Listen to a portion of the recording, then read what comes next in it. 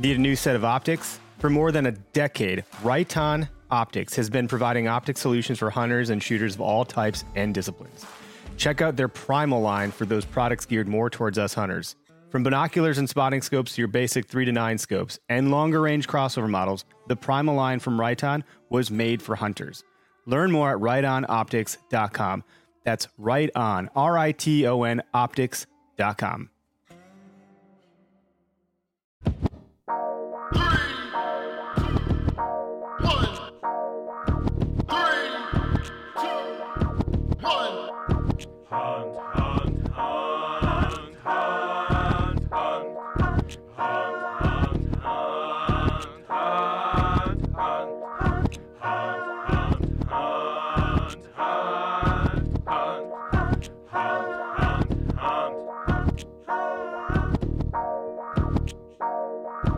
Howdy, and welcome to the Where to Hunt podcast, the podcast that connects public land hunting enthusiasts.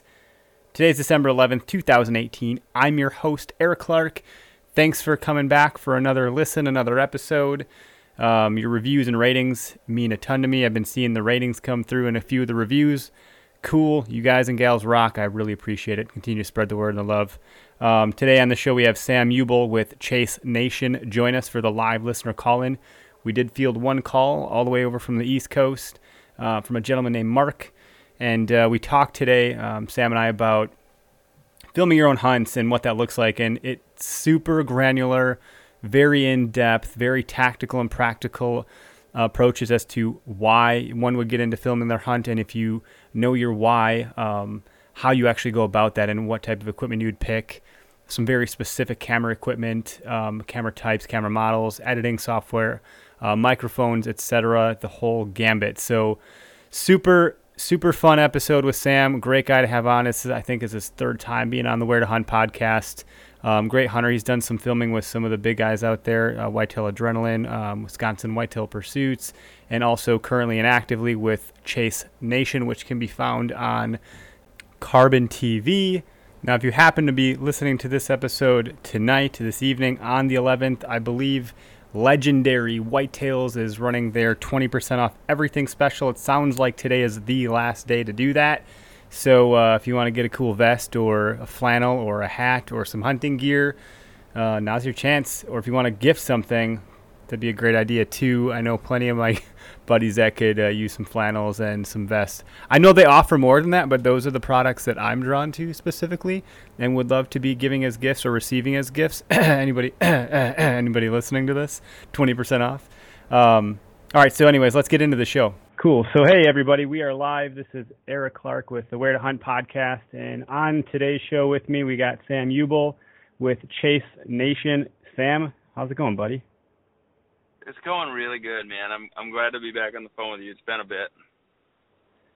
It has been a bit, but like you've been busy, I've been busy, and you've been doing a lot of exciting things. And you got a family, a couple little ones too, so it's hard to juggle all that stuff. Oh, yeah. Well, I mean, we're both doing that now, right? I mean, you got your little one and both going through new home purchases and selling our old ones. And yeah, right into the holidays, too. What the hell are we thinking, man? Who are we getting our advice from? No doubt. It's a weird time of the year to be selling your house. Christmas time is definitely not ideal. But, you know, you can't always pick your times for things like this. Just like you said, I mean, you weren't house shopping, you just happened to come across something that you couldn't say no to. Kind of same thing for us. Yeah. So when you do that, it's love, right? Like you can't predict love. Love for a house. That's funny. Well, by the way, we just opened new beers here, so we're not three sheets yet. No, I got coffee, dude, because I was up till 2 o'clock in the morning prepping our current house for a listing. So I'll switch to beer, but I got to get through this coffee first. Maybe I'll grab a beer sooner than later. But so anyway, we got people tuning in? That's great. We'll pay attention for live calls coming through. I'll bring them in as you guys call into the show and gals. Really, though, wanted to have a discussion about DIY, if you could call it that. You know, DIY, do your own. What is wrong with my brain? Do it yourself. Do it yourself. Dude, I had a total mental block. That was the weirdest thing. I couldn't control what was happening. But filming your hunts, I tried to get into it a long time ago just because I wanted to capture nature in its purest form, and I learned pretty quickly that A, it's expensive. There's a lot of logistics, batteries, camera equipment, water, etc. And then the whole like actually capturing your hunt. But you've been at it for a while, for a couple of different people, including yourself. So I wanted to let you kind of run with that for a moment, and then if calls start coming in about questions, we'll take them. Sure. Yeah, I've been filming my hunts since before prosumer cameras were really available. I mean, there's always been prosumer cameras, but really for me it started back when I was holding like a, little handheld, low quality, 4-inch digital camera that had terrible audio and super grainy. I don't even know if that was 720 or 420 or what that was, but it was awful quality. But I mean, it was video, and it was only a couple $100, and we would film just about everything. And every year, at the end of the year, I would take all the footage that I captured, hooking up with my buddies and going on hunts and fishing trips, and then I would use I don't even remember what it was called, to be honest with you. It was some Windows software, and it was free.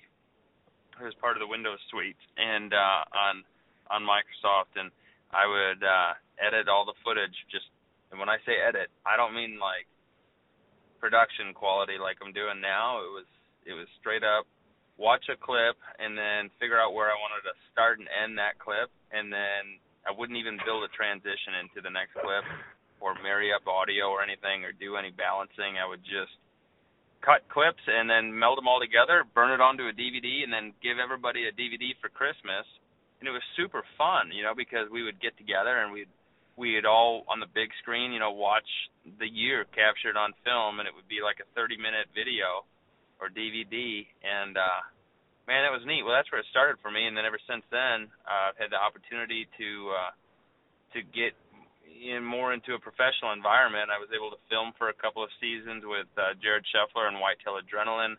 I filmed with Wisconsin Whitetail Pursuit for a couple of seasons, and then recently, in the last couple of years here, actually starting in the end of December of 2016, started Chase Nation. And Chase Nation is a hunting show, fishing show, all basic outdoors. We're unscripted adventure, and we literally have got a team of guys and gals, and we capture everything we do outside on film, and guys send it in, and we produce episodes and short clips and share it for the world to see free of charge, just for the pure enjoyment of it. The concept of that, like, how do you? Okay, so we can talk about that. We'll get into some of the granular details of film and hunt, but I want to take a moment to talk about that because, like, you're almost building like an ecosystem. You have people planted around the country that are feeding you content that you're then producing and putting back out for those same people to see it as you've edited and touched up and made it, beautiful or whatever, and then for free, and then putting it back out into the world. And then that just kind of, it's like a circle, man. That's the orchestration of that is pretty eloquent, how you've done it. Because I see the success of it, man, and I think it's just great. Like, it's baffling. I'm like, how is he doing this? He's just one guy. And then I'm like, well, no, it's coming from everywhere, so it's super cool. Yeah, no, and I should mention, a friend of mine, Brad, he's helped do some of the production work. I think I do probably the meat of it, but he's definitely handled putting together quite a few. I mean, more than a few, I would say. I think we've done, what did we do? We did 27 featured episodes. By featured episode, I mean we were able to tell a full story that was like 8 to 20 minutes long, anywhere from 8 minutes long to say 20 minutes long. In season 1 throughout the 2017 season, and then we've done 19 episodes so far in season 2. So yeah, I mean we're over 50 episodes. We're at like 53 episodes so far. Holy shit. And yeah, I'd say Brad's done at least a third of those, and so I've had help there. But the guys are awesome. I mean, these guys are super dedicated to the cameras. It costs them opportunities for sure, but they capture what they can, and I always tell them, you hit record and you film as much as you can, and we can always cut stuff out, but we can never build stuff back in. And part of being unscripted, and I mean it when I say we are unscripted, we never, ever refilm a scenario. We never stop a guy and say, hey, do this, and the guy acts out a scene. We don't shoot a deer and then go back and then film the guy drawing his bow back. If you ever see one of us drawing our bow back, it's because we have a second or a third camera angle that's capturing that. But everything is for sure how it happened. The good and the bad. And these guys do an extra good job at that, and they put them on thumb drives or external hard drives, and mail them to me. They'll either send me a package with it, and they'll typically put a return address on it so I know where to send it back to them. I mean, these are the same guys I've known since, several years ago. I should know all their addresses by heart, but it's very helpful for me to keep track of whose hard drive's whose. And then we use WeTransfer. It's a free, upload your video clips and then transfer files. That's really quick and easy. And then I've got a business Dropbox account, so the guys can always use that, but that's a little bit slower. So if you're uploading like a MOV file extension, it's really slow because that's like a full, there's no compression. I don't even know if compressed is the right word, but if you try uploading a MOV file to Dropbox, it's extra slow versus an MP4, which uploads quite a bit faster. But either way, those are the four ways that we get filmed to one another. Or, if I'm with a guy, like my buddy Dave Bechtel, he's filmed with me a ton this last season, and it's like we have the same camera.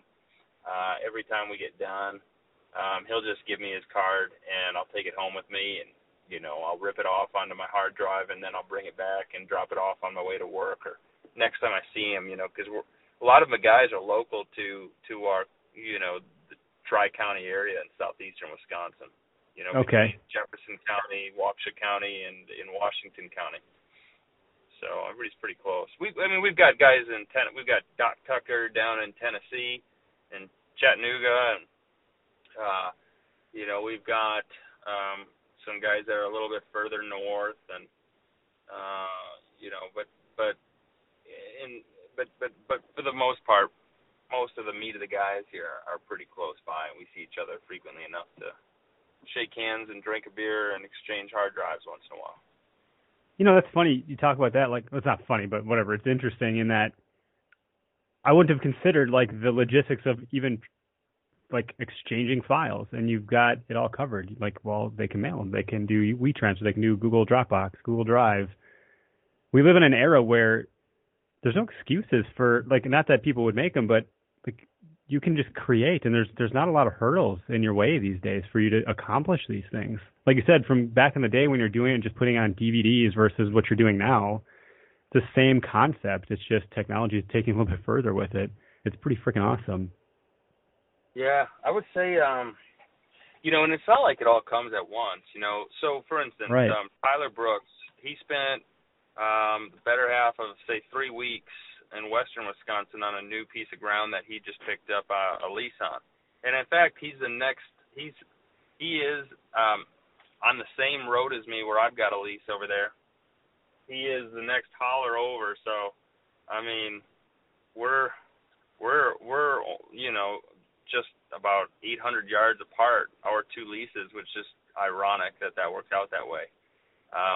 But he spent the better half of 3 weeks living out of a camper, and then he'd drive to town, and I don't know if he was going to a gym or where he was showering. He said, or a truck stop. I think he was going to a truck stop in town, and he was showering every couple days. But I mean, he was basically living off the grid. I mean, he's not completely off the grid, but you know what I mean. He's roughing it. He's yeah, dude. That's a little bit more hardcore than most. So he's there to hunt, right? And he's putting his story together, and he's filming the grind, and it's just getting down to the wire. And I bump into him over opening weekend of gun season, and I bump into him at the tavern. He just comes up behind me. He's like, Sam. And I was surprised to see him, by the way, and I didn't have cell reception. Little did I know he had texted me that he was going to be at this certain tavern.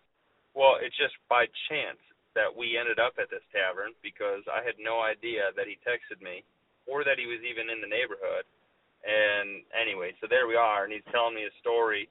He tells me he's got a plan, and he's going to film it. In the next 2 days, he's going to smoke one. And the second day, I'm back home by this point. I get a message from him with a quick, video clip, via text that he just used his phone to take a quick video from his camcorder screen. But it's of this big buck that he shoots, this beautiful deer. Everything happened as planned. And he captured it so perfectly. And then he mailed me his 2 hard drives worth of data, or 2 thumb drives, sorry, not hard drives. And so my point is that, it comes and it goes. When a guy kills a deer and he gets everything on film, when he's wrapped everything up, he'll send me the footage. And so it's kind of a rotation. It's not like all at once. You know what I mean?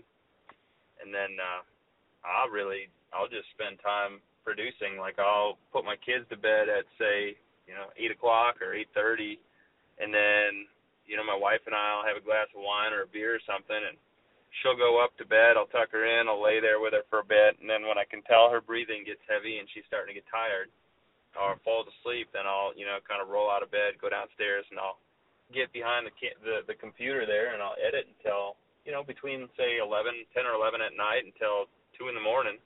Go to bed, wake up, go to work, and do the whole thing over again for about 3 or 4 days until I got that story finished. And then we've got a full episode. So that's kind of how it comes to life.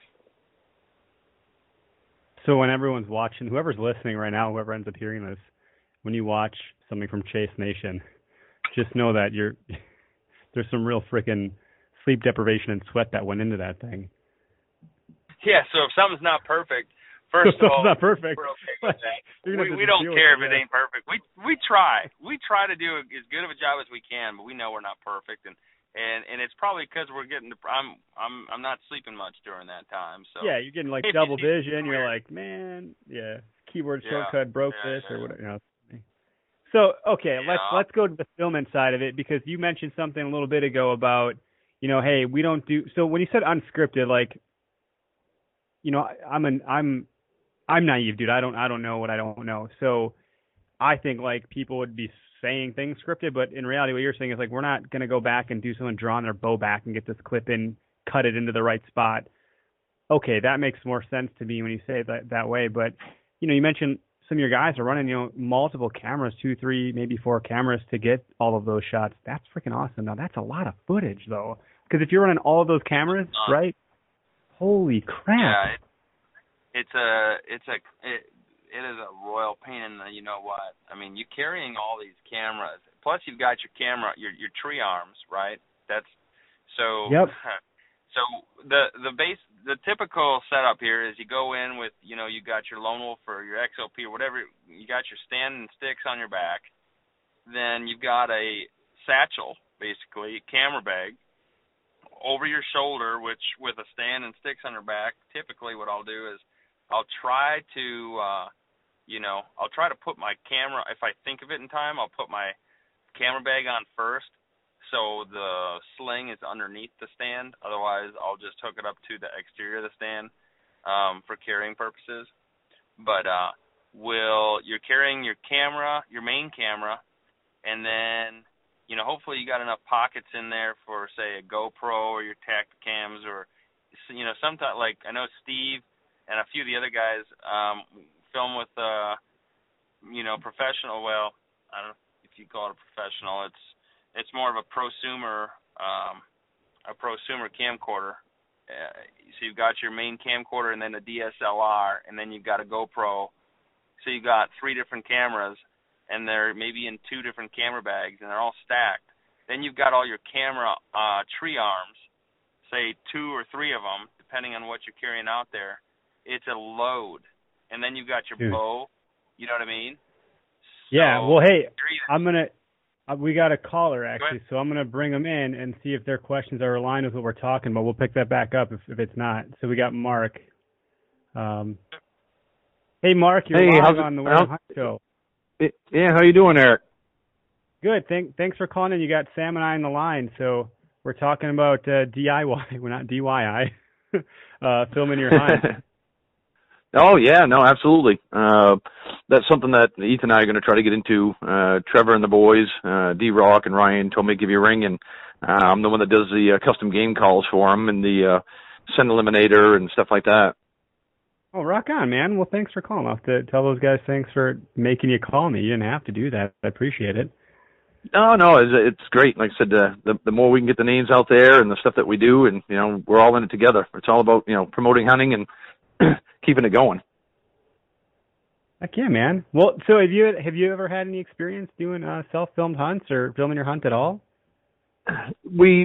Trevor's filmed Ethan's hunt this year with one of his deer. It's one of the first times that they've been able to film with his camera, and it actually came in handy because we were kind of like, oh, you shot low, and oh, you're behind that deer, and then Trevor was able to actually slow down that footage from his camera to show his lighted knock go right through the kill zone. And if you're watching it on the film without slowing it down, it's like, geez, it doesn't look like a good shot. We're going to track this forever. So after that, we pretty much have gotten to the point where we're all going to start carrying cameras and filming these hunts and do it that way. It's going to be a lot more fun filming the hunts because he's got a GoPro, and we're going to start bringing that with us. And we've just set up a coyote shack, so we have ATN scopes that have the capability of filming while you're doing the whole deed. Sam, that's a great point. Wouldn't you say, knowing kind of where your shot was placed, if you're shooting with especially a Luminac or something to that effect with a bow? Oh man, that's like a huge deal for us.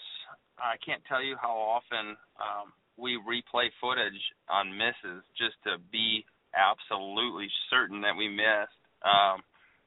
Or when we hit a deer, we'll always review the footage and see where we exactly hit them.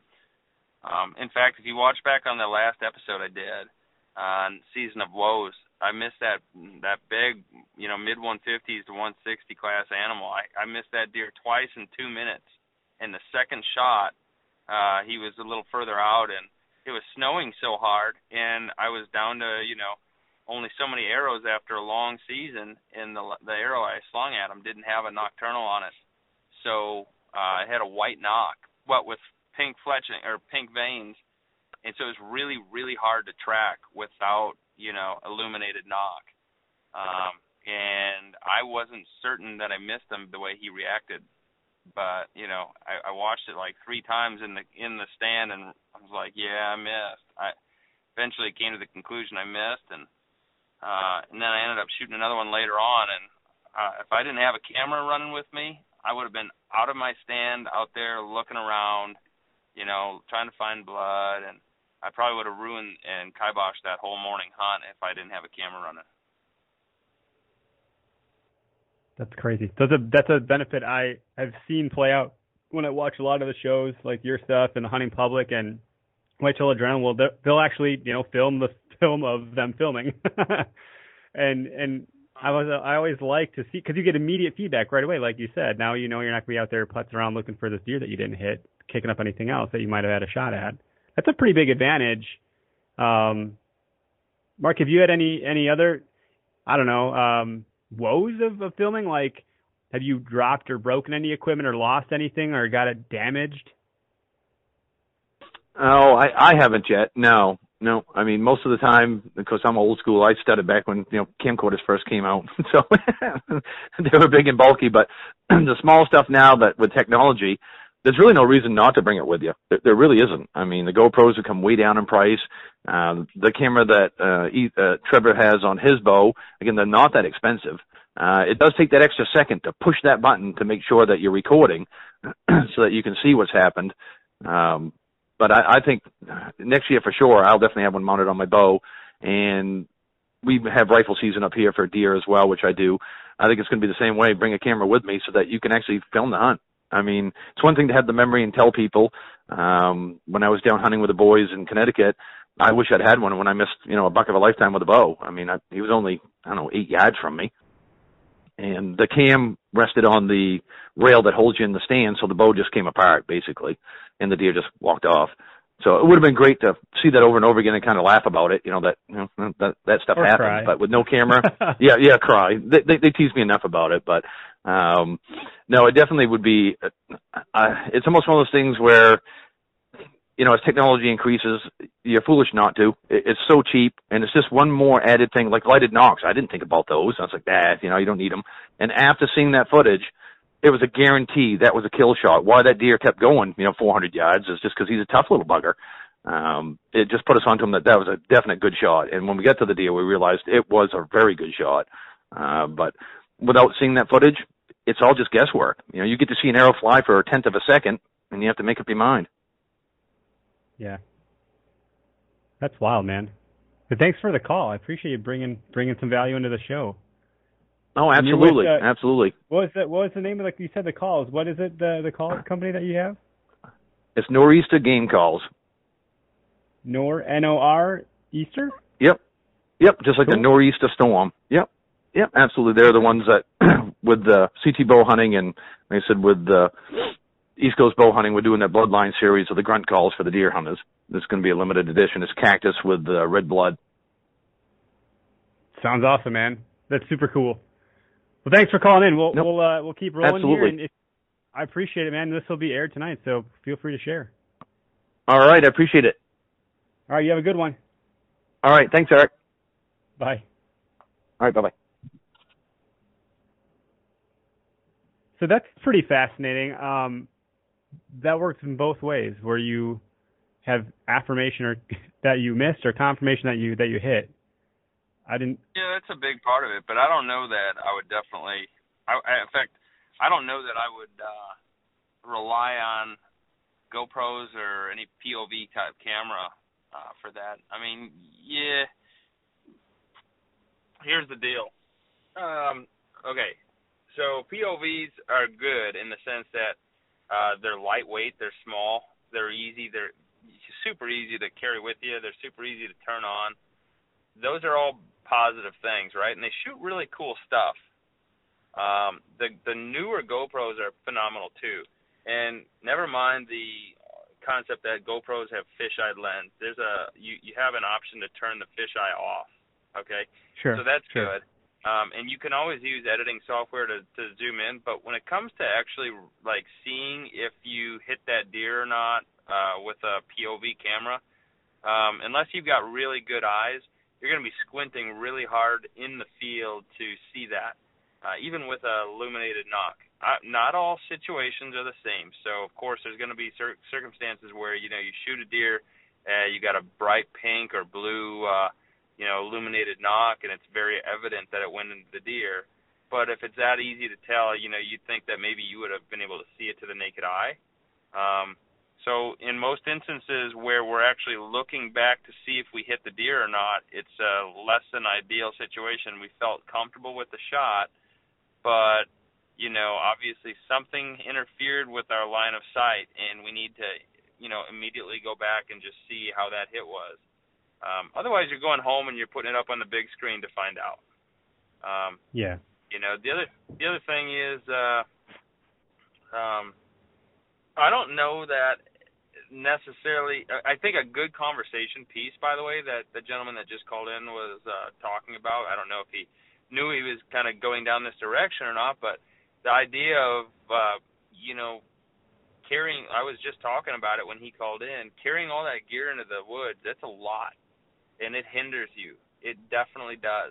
Now, of course, if you're just carrying a POV camera, it's no big deal. But if you're carrying equipment in there, like a tree arm or 2 or 3, and cameras, that's heavy, it's bulky, it can be noisy if you're not careful, even if it's just rubbing against you, or if you got bulk outside of your body, like a camera bag, which naturally has like a material that's going to probably scratch and be pulled and tugged on by brush. That's all a hindrance. And at the end of the season, after a long grind, unless you get it done in the first couple of hunts, you kind of get sick of it. And how do you get it up the tree? Then you got to climb the tree. You got all this baggage on you, right? And then you got to set it up before you pull the bow up. And then, by the way, when it's up in the tree, and I know I'm painting this horrible picture, it's like, why would you No, want but to film? right, that's good to give but, people a dose of reality, so they're not out there wasting their money, dicking around and maybe being unsafe or whatever. Like, it's good to paint a picture of reality.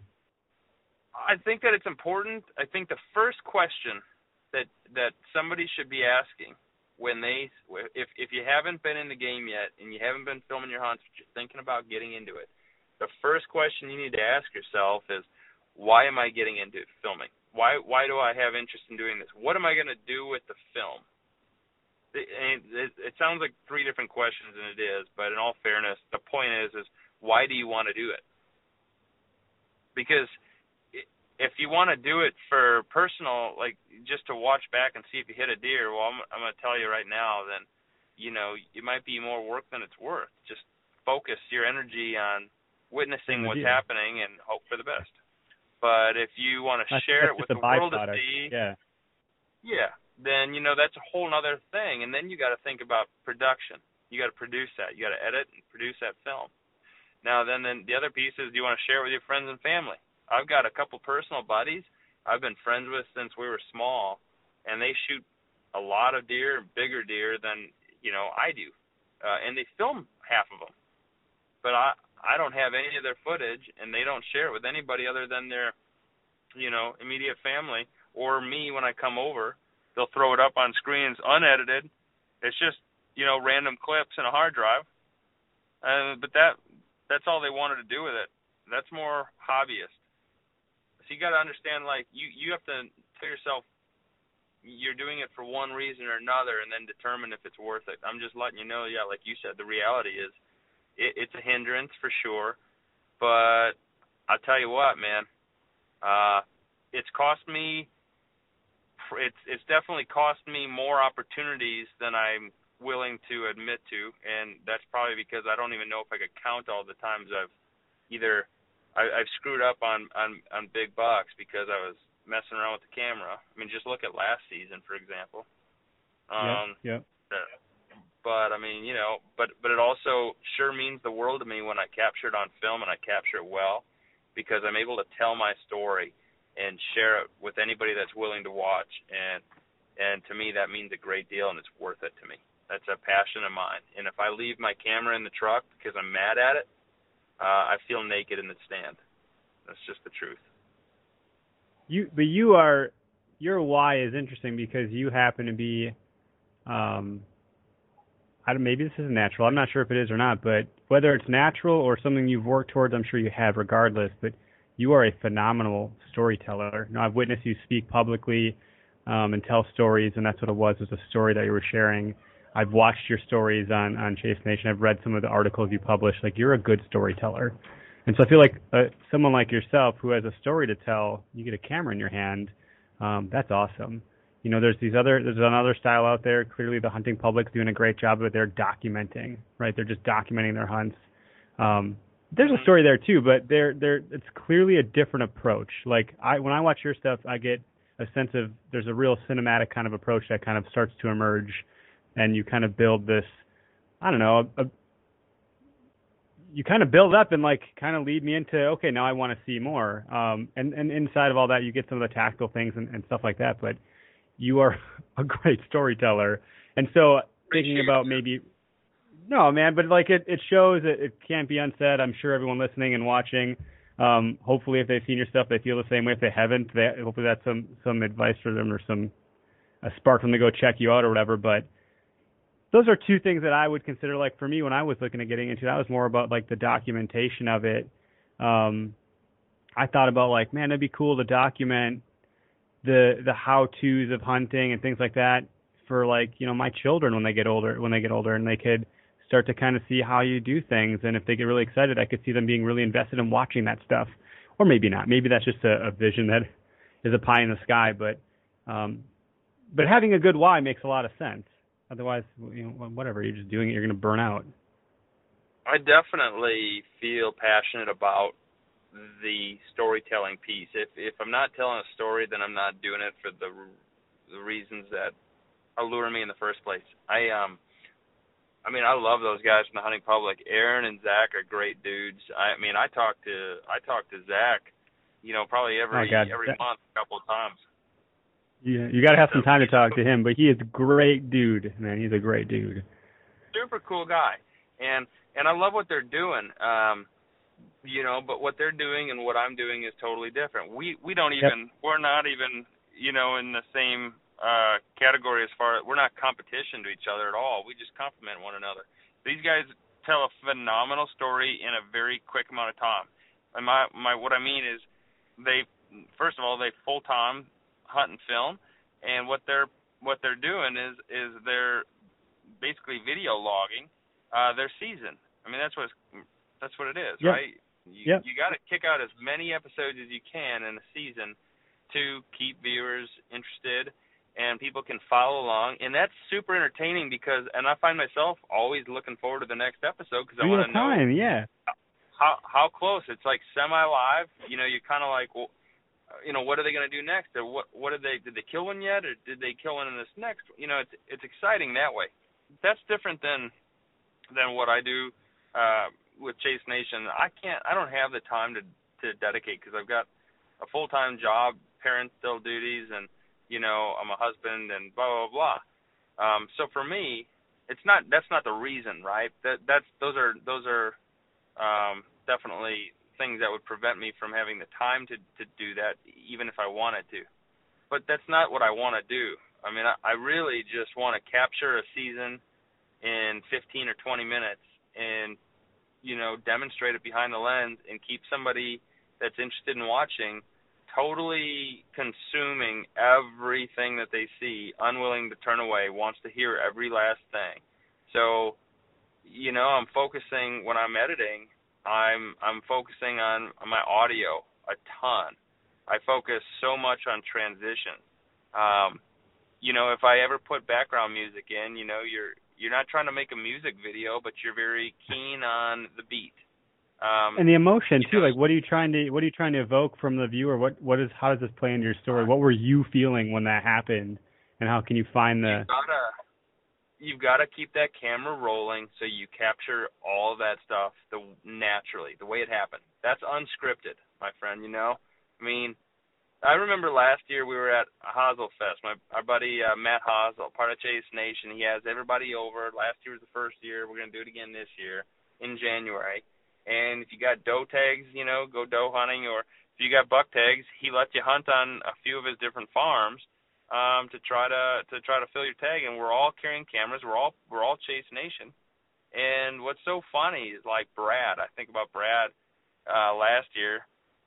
He and Ben Ernster, they go on Matt's home farm, and they walked out of the house and they went like 400 yards to the west, and there's this ditch, a drainage ditch, and usually farms have drainage ditches, so when it rains heavy or whatever, snow melts, it goes into the ditch and then filters out somewhere. Well, it was iced over, and he's sneaking into his position, but he has to cross this creek, and there's this little bit of snow on top of that ice. And his first step he takes, and he's going so sneaky, with his bow. I mean, he went ass over tea kettle and landed right on his back, and that was hilarious. And you bet your butt, man, we use that footage because that's all part of the damn story. You know what I mean? Like, that's legit. Yeah, dude. There's no making that stuff up. Freaking great. What's the problem? Well, so to that same point, what do you think the coolest or funniest or dumbest thing you've caught on film was, other than that? Oh, man. I mean, I've caught myself doing a lot of dumb things, like... So you publish that too? Oh, God, yeah. I mean... you have to, right? Missing is one thing. Missing happens, and missing's embarrassing. Nobody wants to miss a deer on film. That sucks. But if you're not showing that, then, well, I don't know. Then you're making stuff Puts up. Everything else in a question then, right? Oh, man. Well, you never know. I mean, some of these, I'm not going to get into that, but we definitely don't fake any of that stuff, and we want to show it because we want to appeal to the ordinary fella that's out there that can totally relate. As much as it sucks, look at last year. I mean, that giant 8-pointer with that big 4-inch kicker off his G2, super heavy, super wide, comes in on me at 12 yards. and I see him coming. I'm sitting there getting the camera ready, and I realize that my gain is turned up too high, and I'm on manual settings, so I'm sitting there fidgeting with it. It's super bright. It's only 8 in the morning, but it's really sunny. This is November, so I'm trying to adjust the dial there, and realize I'm running out of time, so I start turning to grab my bow, which is, by the way, in this particular gnarly tree I was in, was on the opposite side as my camera. See, ideally you want to have your camera on the same side of the tree as your bow, so it's all one fluid motion. Oh, sure, yeah. Stuff I wouldn't think but about. But I couldn't do that in this scenario, so I had to turn around. When I started turning to grab my bow, he caught my movement, and he bounded out to 35 yards, and he was deeply quartering away, and then, I was thinking about the breadbasket rather than the opposite shoulder, because it's all in the second, and you're feeling rushed. And I shot him right where I was aiming, right in the pocket, but when you're, steep quartering away like that, it just was muscle in front of the shoulder, and it probably hit that shoulder bone and then slid. I only got 6 inches of penetration, which typically would be enough to kill a deer if it was broadside, into the Boilermaker, but this deer wasn't. So, so when that was just a gnarly story, and one that was pretty embarrassing to me, and also something that I felt so pitiful about. So, I mean, that's one scenario. Another scenario is like Brad falling on his ass. There was some video of me trying to kick a brush pile for rabbits, and I fell up to my shoulders. I've got a video of my buddy Joe when we were out in the Kettle Moraines, northern Kettle Moraines, and we were pushing these swamps, these swamps out for rabbits, and he stepped on a snowdrift and caught him going all the way down basically to his chin in snow. I mean, there was a crater there, and I don't know what Holy crap, dude. When he went down, I mean, it was snow piled up on top of brush, so it ain't like the snow was 6 feet tall. It's just that the snow had piled up pretty high, probably 2 feet, and it was on top of a brush pile, and he walked up on it, and he fell right through, and then he was stuck with his gun up in the air, like, hey, man, give me a hand. Like, that's hilarious. And so we've captured some really funny stuff like that. Have you ever made, like, a blooper reel or whatever you want to call it? Like, just a bunch of clips out together of that dumb kind of stuff where it's just, snooping and pooping and smoking and joking and just whatever? I've thought about it, man. I was thinking about compiling a bunch of footage of Matt Hosel. If you just spend 10 minutes with this guy and keep the camera running, you will have entertainment throughout the entire thing. And then you just get a bunch of those and cut them up, and then you got yourself a fun reel to watch. I'm thinking about compiling. When's his birthday? Matt Hosel. Huh? When's his birthday? I don't know when his birthday is. I should probably figure that know out. That. I don't know that. Happy birthday, buddy. I made this for you. Right. So there's someone on the comments here. Elijah said, what about emptying out your boots while chewing on the skeeters? Oh, my God. He's talking about this past season here, or this current season, actually. I was hunting a tamarack swamp in Washington County in southeast Wisconsin. And I told my buddy Dave, I said, I'm going to go into that one piece, and I'm gonna see if I can't get myself back into those tamaracks that we had, scouted back in March. Well, back in March, everything was still frozen, and you could get anywhere. And it looked like higher ground, and the tamaracks were growing, and I thought, man, it's going to be a money spot. Well, we had a just completely wet fall this year. And I went in there with, they weren't knee highs, they were galoshes, my dad had given me. They were just some cheap galoshes, and didn't really plan on going up to my waist in water, but I only got like 50 yards back into those cattails. And, if you're not stepping on cattails, you're probably going to sink down to who knows how deep. So let that be a lesson. I mean, I know that from years of hunting marshes with my dad, but, I mean, there's times where there just wasn't somewhere to step, and I was determined to get back there. And I had stand and sticks on my back, had all my camera equipment, I had my bow, and I'm sitting there trying to cross this marsh to get back to these tamaracks, and I just gave up and got the hell out of there. I emptied my boots twice that hunt. I had mosquitoes in my eyeballs. I had them, under my tongue. I had them in my ears. I had dead ones like in my shirt when I got home that night. It was awful. And you're trying to capture this on film. Now that was, Elijah brings up a good point. That was some funny stuff though. I tried to you know what else, dude? I filmed myself falling in a river this past season. I was trying to cross a flooded creek, not a river, a creek. There used to be a little bridge, basically just a bunch of logs across it. And I tried crossing that, and I slipped right on off of it and went in up to my, I guess to my waist for sure. And luckily got the camera high enough. Oh man! And I was carrying the camera, so I luckily threw that up above my head, and I documented all that too, and showed it to the world to laugh at. That's funny stuff. It's funny at the time for me. I'm thinking to myself, this sucks, but then you get home. And you look back on it. Yeah, and then it's funny. It's not funny at first, but then it's funny later. No, at first you're like, man, shit. Like, so I had crossed the river this bow season to try to get some grunts out of buck and try to see if I can get him to like kind of come at me a little bit to get a shot. And I thought I was being pretty sneaky. He must have saw me and snuck out of there, but.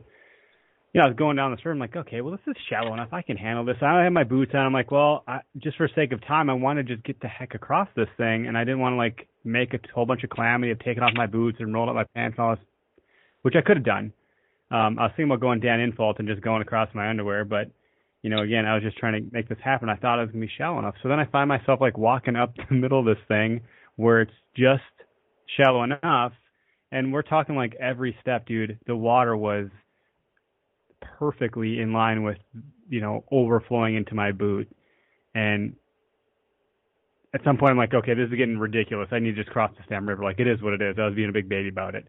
I don't know what the hell my problem was, and so I just did it, right? And then sure enough, just ton of freaking water in my probably my left boot or whatever it was, and trying to get out of that stuff.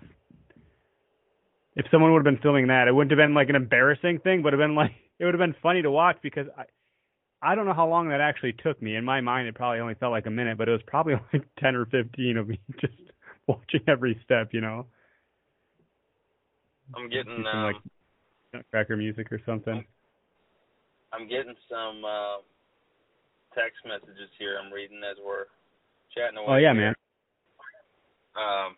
Why don't you guys talk more about what kind of cameras to buy? Etc. I think he. Yeah, we got 15 minutes left. We can switch gears and talk a little bit about, like, I know we hit on like GoPros and the POVs, like the camera that can mount on your bow or your gun. Do you think that's a good way to start, so you're not spending a bunch of money and you kind of see how it goes? Or like, how would you recommend someone get into this? What type of camera? Like, are you getting a DSLR? Or are you getting one that is just like a handheld? What kind of software do you use to edit, that kind of stuff? Well, I mean, before you even bother getting into editing and producing, I would start with the camera. I mean, make sure that filming is something that you want to do. Again, I said the first thing you need to ask yourself if you're interested in filming your own hunts is, why are you doing it? And if you decide it's because you want to share it with the public to see, then kind of decide how you want to produce it. Do you want to just share it like in one big clip? Like GoPro users do on YouTube, or do you want to try to tell a bit of a story to it, or how do you want to do that? So that's the first thing you do. And then the second thing you do is you don't spend a lot of money. Period. I think it would be foolish to go out and spend a bunch of money on a really, really nice prosumer camera, and then find out after a couple trips out that it's too bulky. You're not used to it, and you don't like it, and you haven't got a hunt, a solid hunt on film yet, and all you're doing is hindering your style. You're cramping your style, and it sucks, and you just don't want to do it anymore. Well, you don't want to be sitting on top of a couple grand in camera equipment. Period. So what you do is you either Yeah, you mean you can either. I honestly, Eric, I wouldn't advise anybody to start filming their hunts with a GoPro. A POV camera is a POV camera. They're awesome for extra angles and for dynamic footage. You know, you want to show. I like to show different angles. I love that. I don't care if it's a GoPro or a Sony POV or if it's a Tacticam or whatever it is. I really could care less as long as it's something different than the monotony of one lens on the same object the whole time. But here's what I think the best thing to do. The best advice I can say is go out, spend $250, which there might be a price shock to some, but that's extremely cheap for a camera. Get yourself a Sony Handycam and call it a day. Don't even bother with 4K. Get yourself 1080p. Typically 1080p is better than 1080i, but I don't know if most people would actually be able to recognize the difference. And go out and film and see what you think. And if you are just completely absorbed into it and you can't stop, and you develop a passion, then spend the money on better equipment. The next step up is prosumer equipment, and prosumer equipment is, it's kind of a made-up term, really. I mean, really, what you're saying is you're buying a,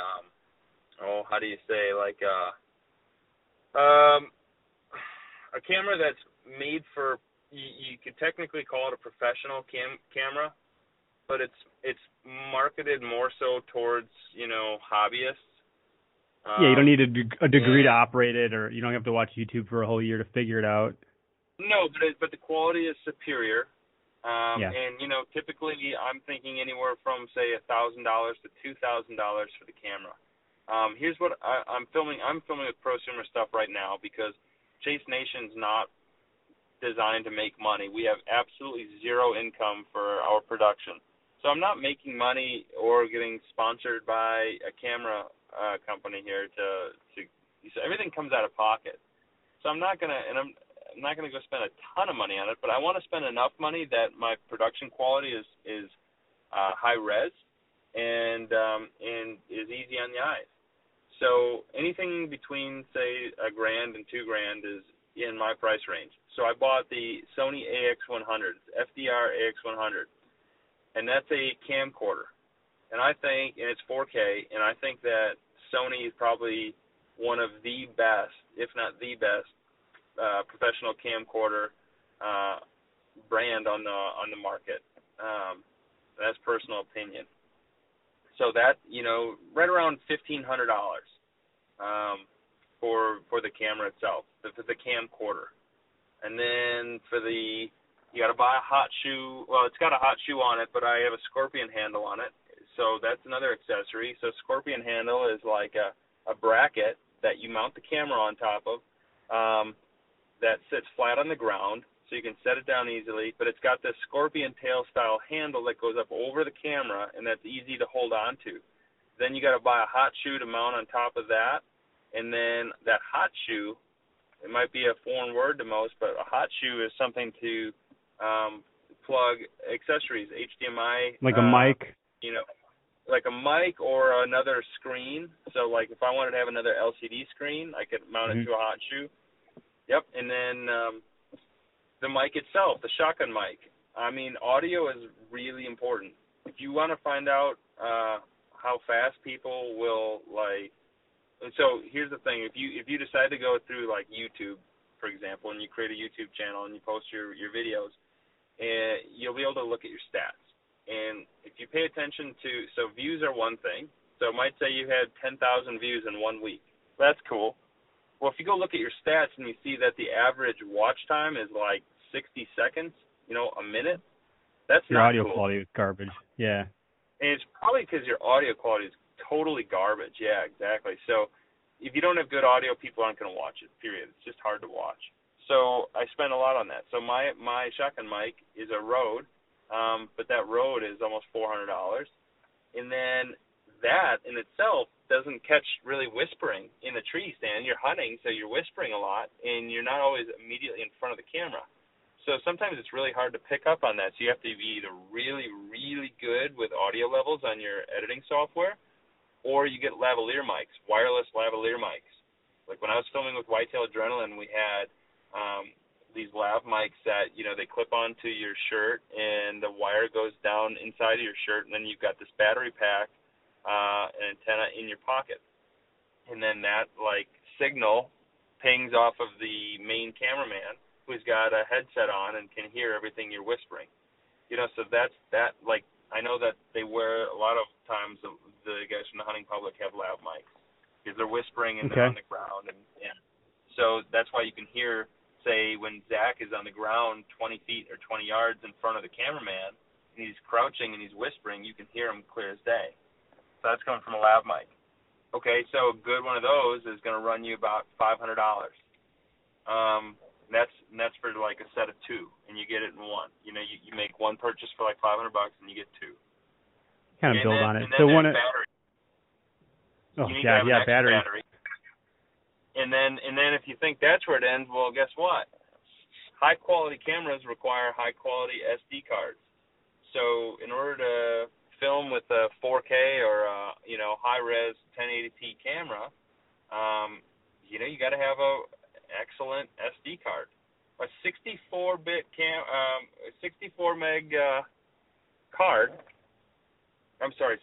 gig card is going to run you right around $128 or something like that. And if you want to buy a 128 gig card, you're looking at $150, $160 for the right card. You can find deals. Sometimes some guys will find them for cheap. I get a kick out of when somebody says, "Yeah, you're an idiot. You paid all that money for that card. Look what I got." Well, I tell you what, you come over sometime and put that card in with your footage from the same camera, and we'll compare differences. I'll show you the audio level differences. I'll show you the frame rates, everything, and how it processes. Wow. There is a dramatic difference. So you spend $1,500 on a camera and then another $1,000 on accessories. So you're at $2,500. It's expensive. Then you got to buy your tree arm, and Fourth Arrow is really one of my favorites, and Fourth Arrow does a really good job. I'm not sponsored by those guys to talk about them, but I'll just say that, they've got a carbon arm and a stiff arm. They've even got a 3-elbow stiff arm. I have a Hunting Beast arm from Dan Infalt that's got 3 elbows. I loved that arm for the longest time, but, there's better. There's other stuff out there now that I like more, and the Fourth Arrow's got the 3 arms. The nice thing about that is you can wrap around the tree and you can wrap around the hunter because you've got all these elbows. You know what I'm saying? Yeah, sure. You can even buy extensions. And the thing to consider there is, everybody likes carbon fiber because it looks cool. But here's the thing about carbon fiber. If you buy a carbon fiber arm, you better have a camera that's light enough for that arm to support it. Because, it's really meant for a handy cam. The Fourth Arrow carbon fiber arm is a really awesome camera arm, but it is not meant to support the weight of a heavy professional camcorder or a DSLR. And I've got, guys on Chase Nation that use them with those cameras, and their footage turns out. I'm not saying that it's not gonna work, but what I am saying is especially when you're self-filming and there's a deer coming and you have very few seconds to adapt to that circumstance, and you need to swivel that camera around quick, if you got that carbon arm and you've got a heavy camera that's 4 or 5 pounds, and you stop dead because you got the deer in frame now, and now you got to focus on hooking up to your D-loop so you can draw back on them and then mouth throw them to stop and shoot them in the frame. It's all happening so fast. Well, guess what? Your camera, if it weighs that much on that carbon fiber arm, is going to be shaky. It's going to bounce, and I can promise that. It might not always happen, but it happens. Enough so that if you really want to just steer clear, you buy the stiff arm. It's a little bit more expensive, not much. It's not as cool looking as a carbon fiber arm, but it's heavy duty and it's made for heavier camera equipment, and it's ideal. So those are some tips and whatnot to somebody that's thinking about getting into filming their hunts. If you truly are thinking about getting into it, that's what it takes to do the semi-professional production quality material. But if you're filming for just you and your family, Sony Handycam works great. You don't have to worry about people criticizing your production because, quality's not there. It's up to you. Just go spend a couple $100 and see if you like it. And if you do, then make the decision if you want to upgrade. And that's really what it comes down to. And if you're doing all this stuff, I mean, is it worth saying, get a hold of you, Sam, and see if their stuff is good enough to make it onto Chase Nation? Like, what are your requirements to have people submit footage? Okay, so Chase Nation, we have a team. So Chase Nation, we don't. It's not like a submit your footage and then I'll produce it. Not a giant collect. Okay. Yep. Yeah, I've got a team of guys that are part of the Chase Nation family. I mean, we are literally like a family. I did reach out recently to a perfect stranger who posted a clip on Facebook of himself shooting a buck on film in the winter. I mean, it was amazing footage. And I was like, what are you doing with that? Because I'll produce it for you. I've never done that for somebody, but I'd be happy to, if you've got enough footage to tell a story, I'd be happy to produce that for you because I'm just obsessed with the sexiness of that footage. It's just so cool looking, and it's a great deer, and everything was just done right.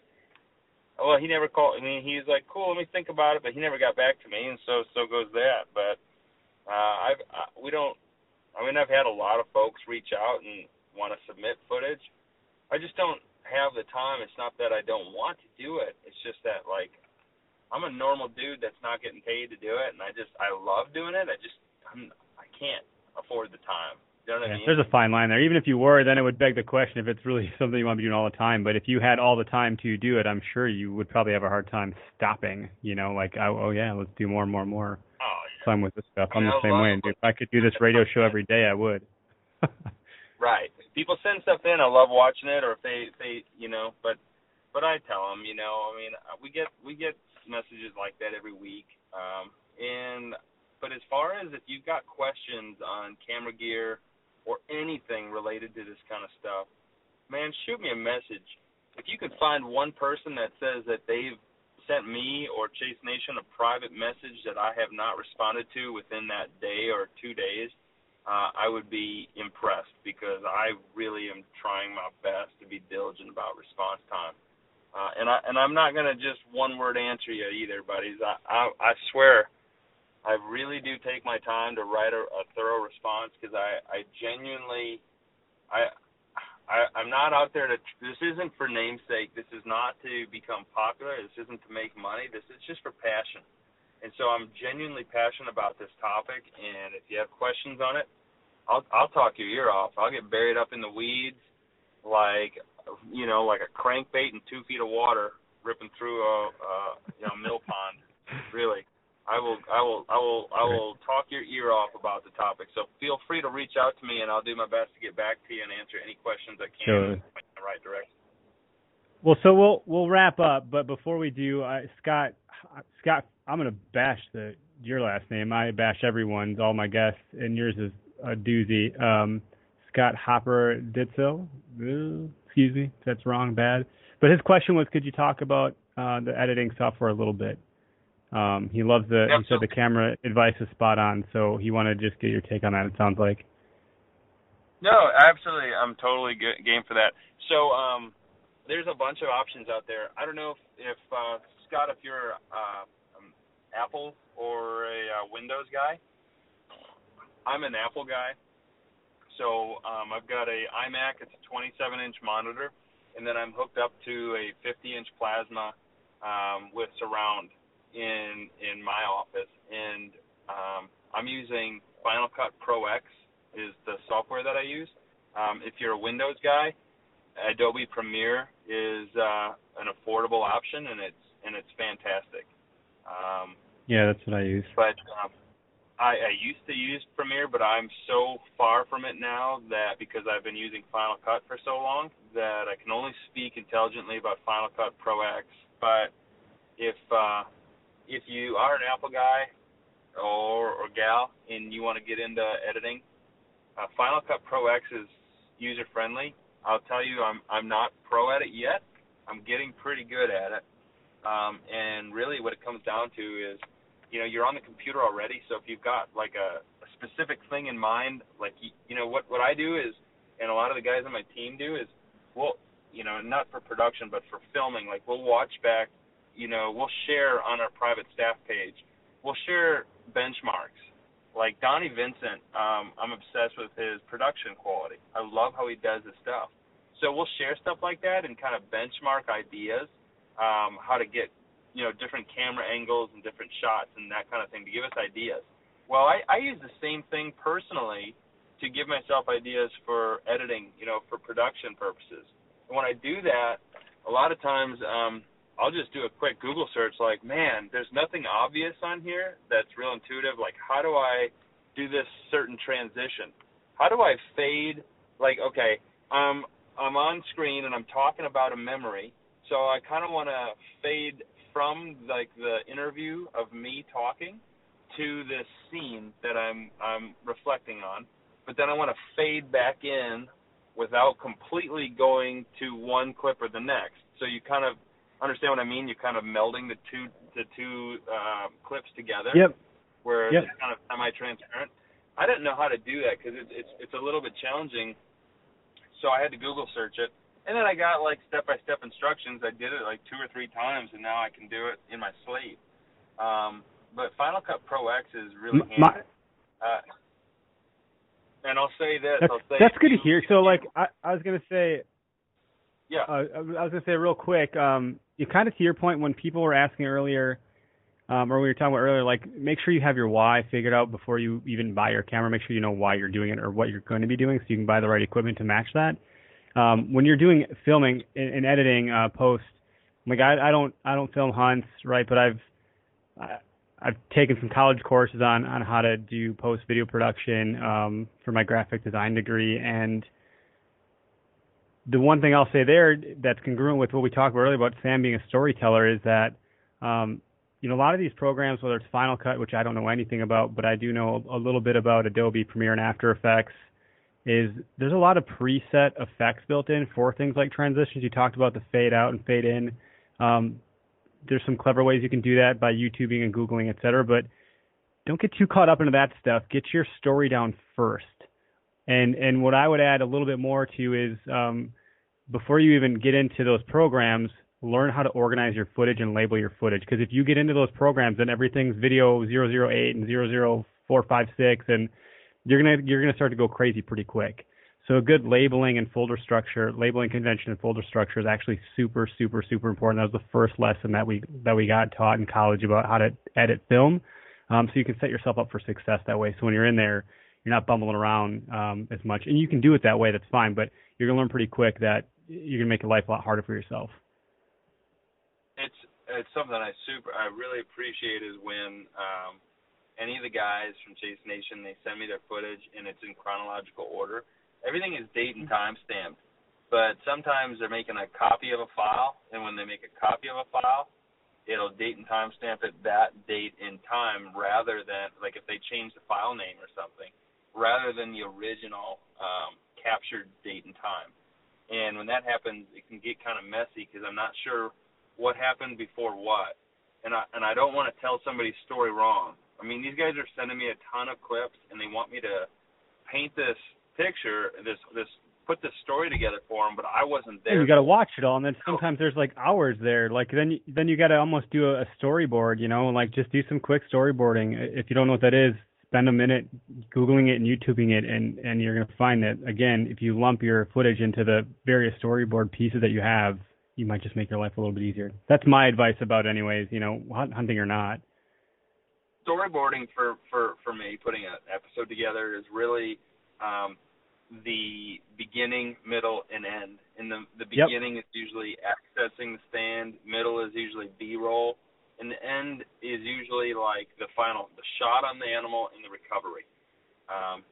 You know, and then sometimes what I really like is when the guys, because in order to really tell a full story, you don't even, it's not that you just share yourself getting out to the spot, but it's the hunt, the shot, and then getting out. Sometimes the out part is the part that's forgotten in film, especially when you're one of these grinders that goes deep into the swamps and whatever, and what it takes to get out. Like that, showcasing that really wraps the story together well. So that's really storyboarding. And when it comes to like cutting film, I'll tell you. So, like I've got probably 16 hours of raw footage to go through, and I've got to cut that down to 12 to 15 minutes for this next episode. That's kind of what my ideal time frame is for an episode, is 12 to 15 minutes. Now, sometimes I get way less footage than I would love to have, and then I'll wind up with an 8 or 10-minute episode. Sometimes I have so much, but I can't bring myself not to include it, so I'll have a 20 or 25-minute episode. But like this Tyler Brooks hunt that I'm about to start producing, I'm game planning 12 to 15 minutes, and I've got like 16 hours of footage to go through. So what I'll do is I'll scrape it real fast. I mean, I don't even watch it like real time. I'll sometimes just like scrub through it. I'm watching my audio levels to see, like, I can kind of by now tell when I'm watching my audio levels if the person's talking or if like there's an abrasive noise, like say a clink, like his release hit the climbing stick and it made a ping sound. I can tell what that is, or a shot. I can tell what that is by the audio levels. So I'll scrape it, and I'll watch what's happening and look at the audio levels and tell when I need to slow down and actually listen. And then I got to cut those clips, and I cut, and I'll spend the first 2 days, probably about 8 to 10 hours, cutting those 16 hours into, anywhere from 3-second to minute-long clips. And then I'll place them all into my queue, and then or my cache, and then I'll go in, I'll start editing, and I know right where to grab from. I've got my storyboard put together, so I know that all of these over here and the top are going to be, the first third is going to be, intro, and then the middle and the end. And that's how you start putting it together. And you really got to be careful with music, too. I know a lot of guys, and myself included, I used to be way over the top with music. Like I would put way too much music into my production, and admittedly I didn't want to spend a lot of money, so I was getting some cinematic music, but it was super cheesy, like orchestra stuff that is not everybody's style or whatever. Let me ask you a question right there real quick. So there's a couple places, and it's been a long time since I was in the video editing world, but back then it was freemusicarchive.org, and then MusicBed was kind of interesting, not cheap, but very, very custom. Can you talk about maybe where you're getting that? And I have a lot of buddy that play guitar that would send me stuff like the intro for this podcast comes from a buddy that recorded it for me. I get a lot of my music from Epidemic. Epidemic Sound is a royalty-free website. I've got a couple other subscriptions. They're usually around $100 for the year. So they're not free. You have to pay. You have to pay for the subscription, right?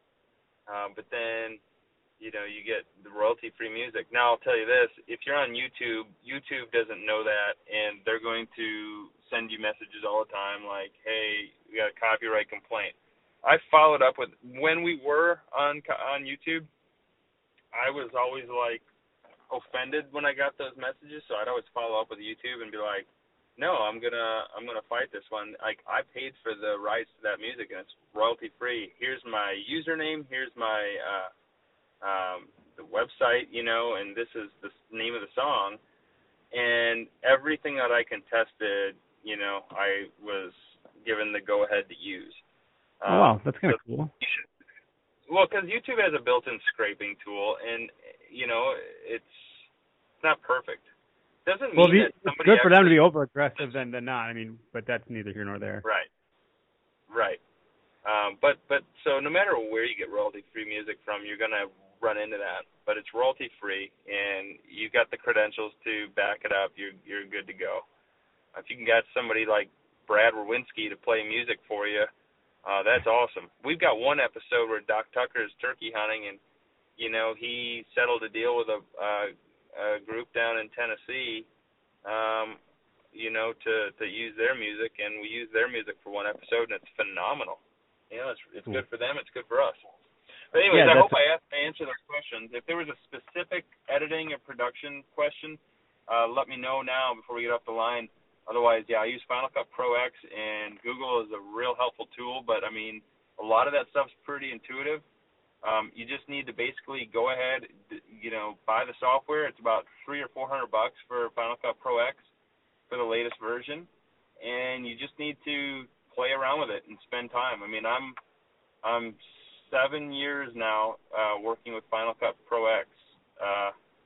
So, I started pretty bad. I got a little better, and now I'm pretty dangerous with it, but I'm still nowhere near as good as I will be probably in another 5 or 10 years. So I'll add that, for the Adobe product, I do the subscription. I got like an alumni discount or something like that from being a student, so it's a little bit more affordable. I think if I didn't have it, it's like $50 a month. But then you get access to Adobe's entire suite. So on the PC side, that's what I'm used to, and they all play really, really well together. Adobe's suite of products. If you're using Photoshop, you can dump and drag and drop a lot of times audio from like podcasting or whatever. You can kind of create this melting pot of different things. So, there's some benefit there. But Final Cut Pro, I've heard nothing but good things about too. And those are the two big ones. Like, there's probably some other free stuff out there, maybe, or some cheap stuff, but I wouldn't bother. If it were me, I would just go to one of those two, depending on what kind of computer you have.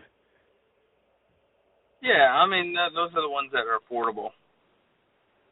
Yeah. Otherwise, iMovie on your iPhone, right? If you're just getting started, I know plenty of people that just start there, and if you're willing to look at a screen forever that's that small. But I think if you're going to get the Adobe Premiere, are you on Adobe Premiere Elements, or do you have the Pro CC? No, I got the Pro. So I can't use Elements. Like, it doesn't make sense to me because I know it's too hindered for me. So the Adobe Premiere is really good. The Pro CC is good. Final Cut Pro X is the one I've got. I'm trying to think of what Jared Scheffler uses from Whitetail Adrenaline.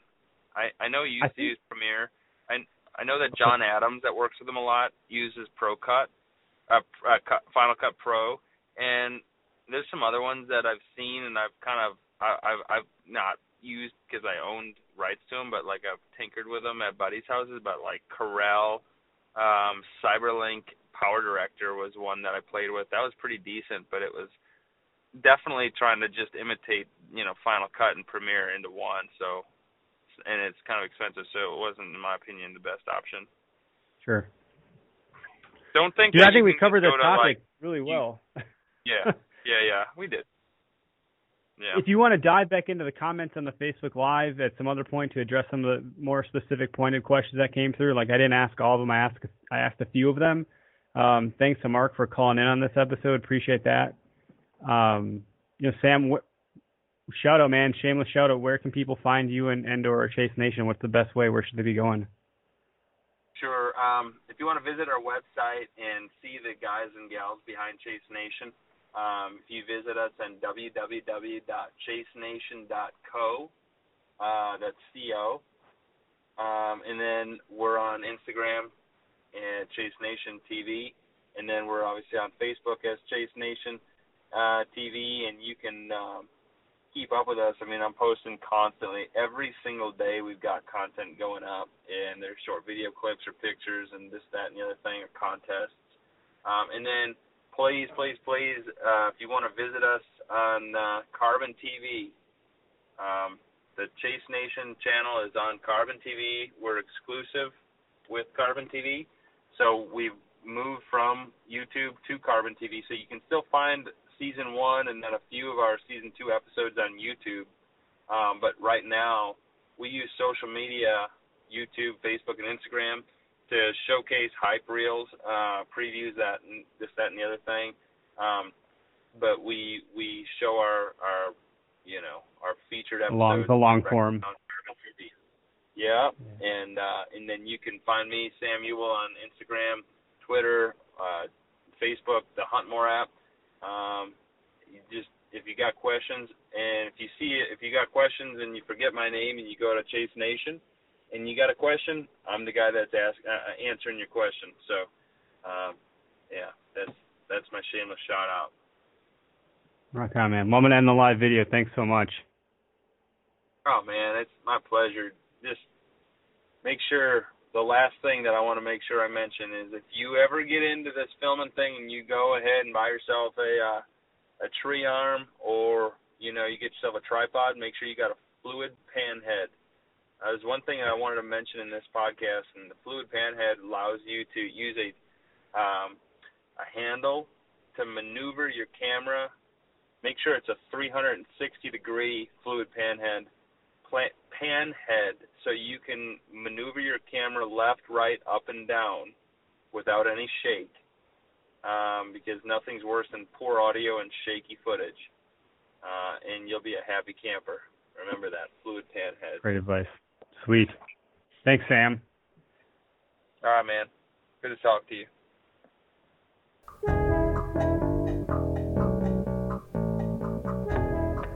Tip of the week. So, I don't know if you heard Sam and I discussing this, but both of us are selling our houses and trying to get into some new ones. Sounds like he's a little bit further along than I am, but Christmas is around the corner. Thanksgiving just happened. Because we're trying to sell the house, I've officially packed up all my hunting gear. There is not a snowball chance in hell that I will be out doing any hunting for the remainder of this season. Maybe there's a chance. But that being said, I actually, I don't have a tip of the week. I've been running on fumes, and it's only Tuesday. It feels like it might as well be Friday, trying to get all this stuff done. So really my tip of the week is, I don't know if you drink coffee or not, but I do, and that's my tip is drink coffee.